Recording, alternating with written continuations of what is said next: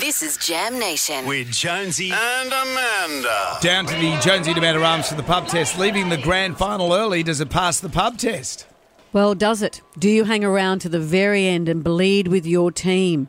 A whole lot of Parramatta supporters left before the end of the game. They saw the writing on the wall. Homebush isn't easy to get out of. And I was saying to a Victorian who had gone along to her first ever grand final, she was just shocked that everyone was leaving. And I said, well, that's what happens here in Sydney. In Melbourne, when you're at the MCG, they've got good infrastructure there. You can get in and out of the place. That place has 100,000 people. And 20 minutes after the game, everyone's out of there. It's gone. But here, it's like, it's like Mad Max. But should you stay to the end and hang in there if you're a true supporter? I think Sydney side is just pragmatic. You just think, okay, the team's not going to lose. They're not going to win this. You never know. They may turn it around at the end. There's a cab out the front. I'm going to get straight in that. Leaving the grand final early, does it pass the pub test? Yeah, definitely can. Your team's getting flogged. Go. Leave. I would. I have. No, it doesn't pass the pub test. Not in a grand final. I'd love to go to a grand final. Grew up in Wagga with lots of rugby league stars in the town and, never had the opportunity, but if I went, I'd never leave till it's all done.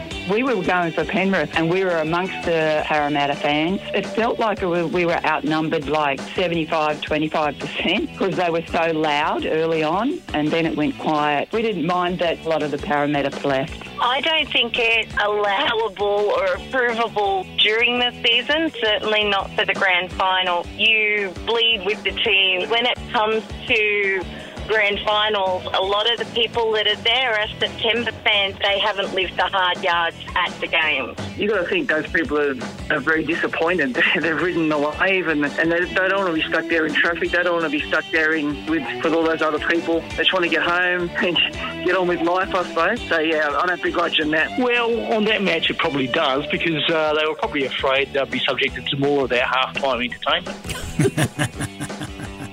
But it is true. Sometimes when the Roosters have lost, I want to get out early so you don't face the South supporters in your face. So you don't face the winning team sneering at you because you've got your scarf on. You leave before the South supporters even get there.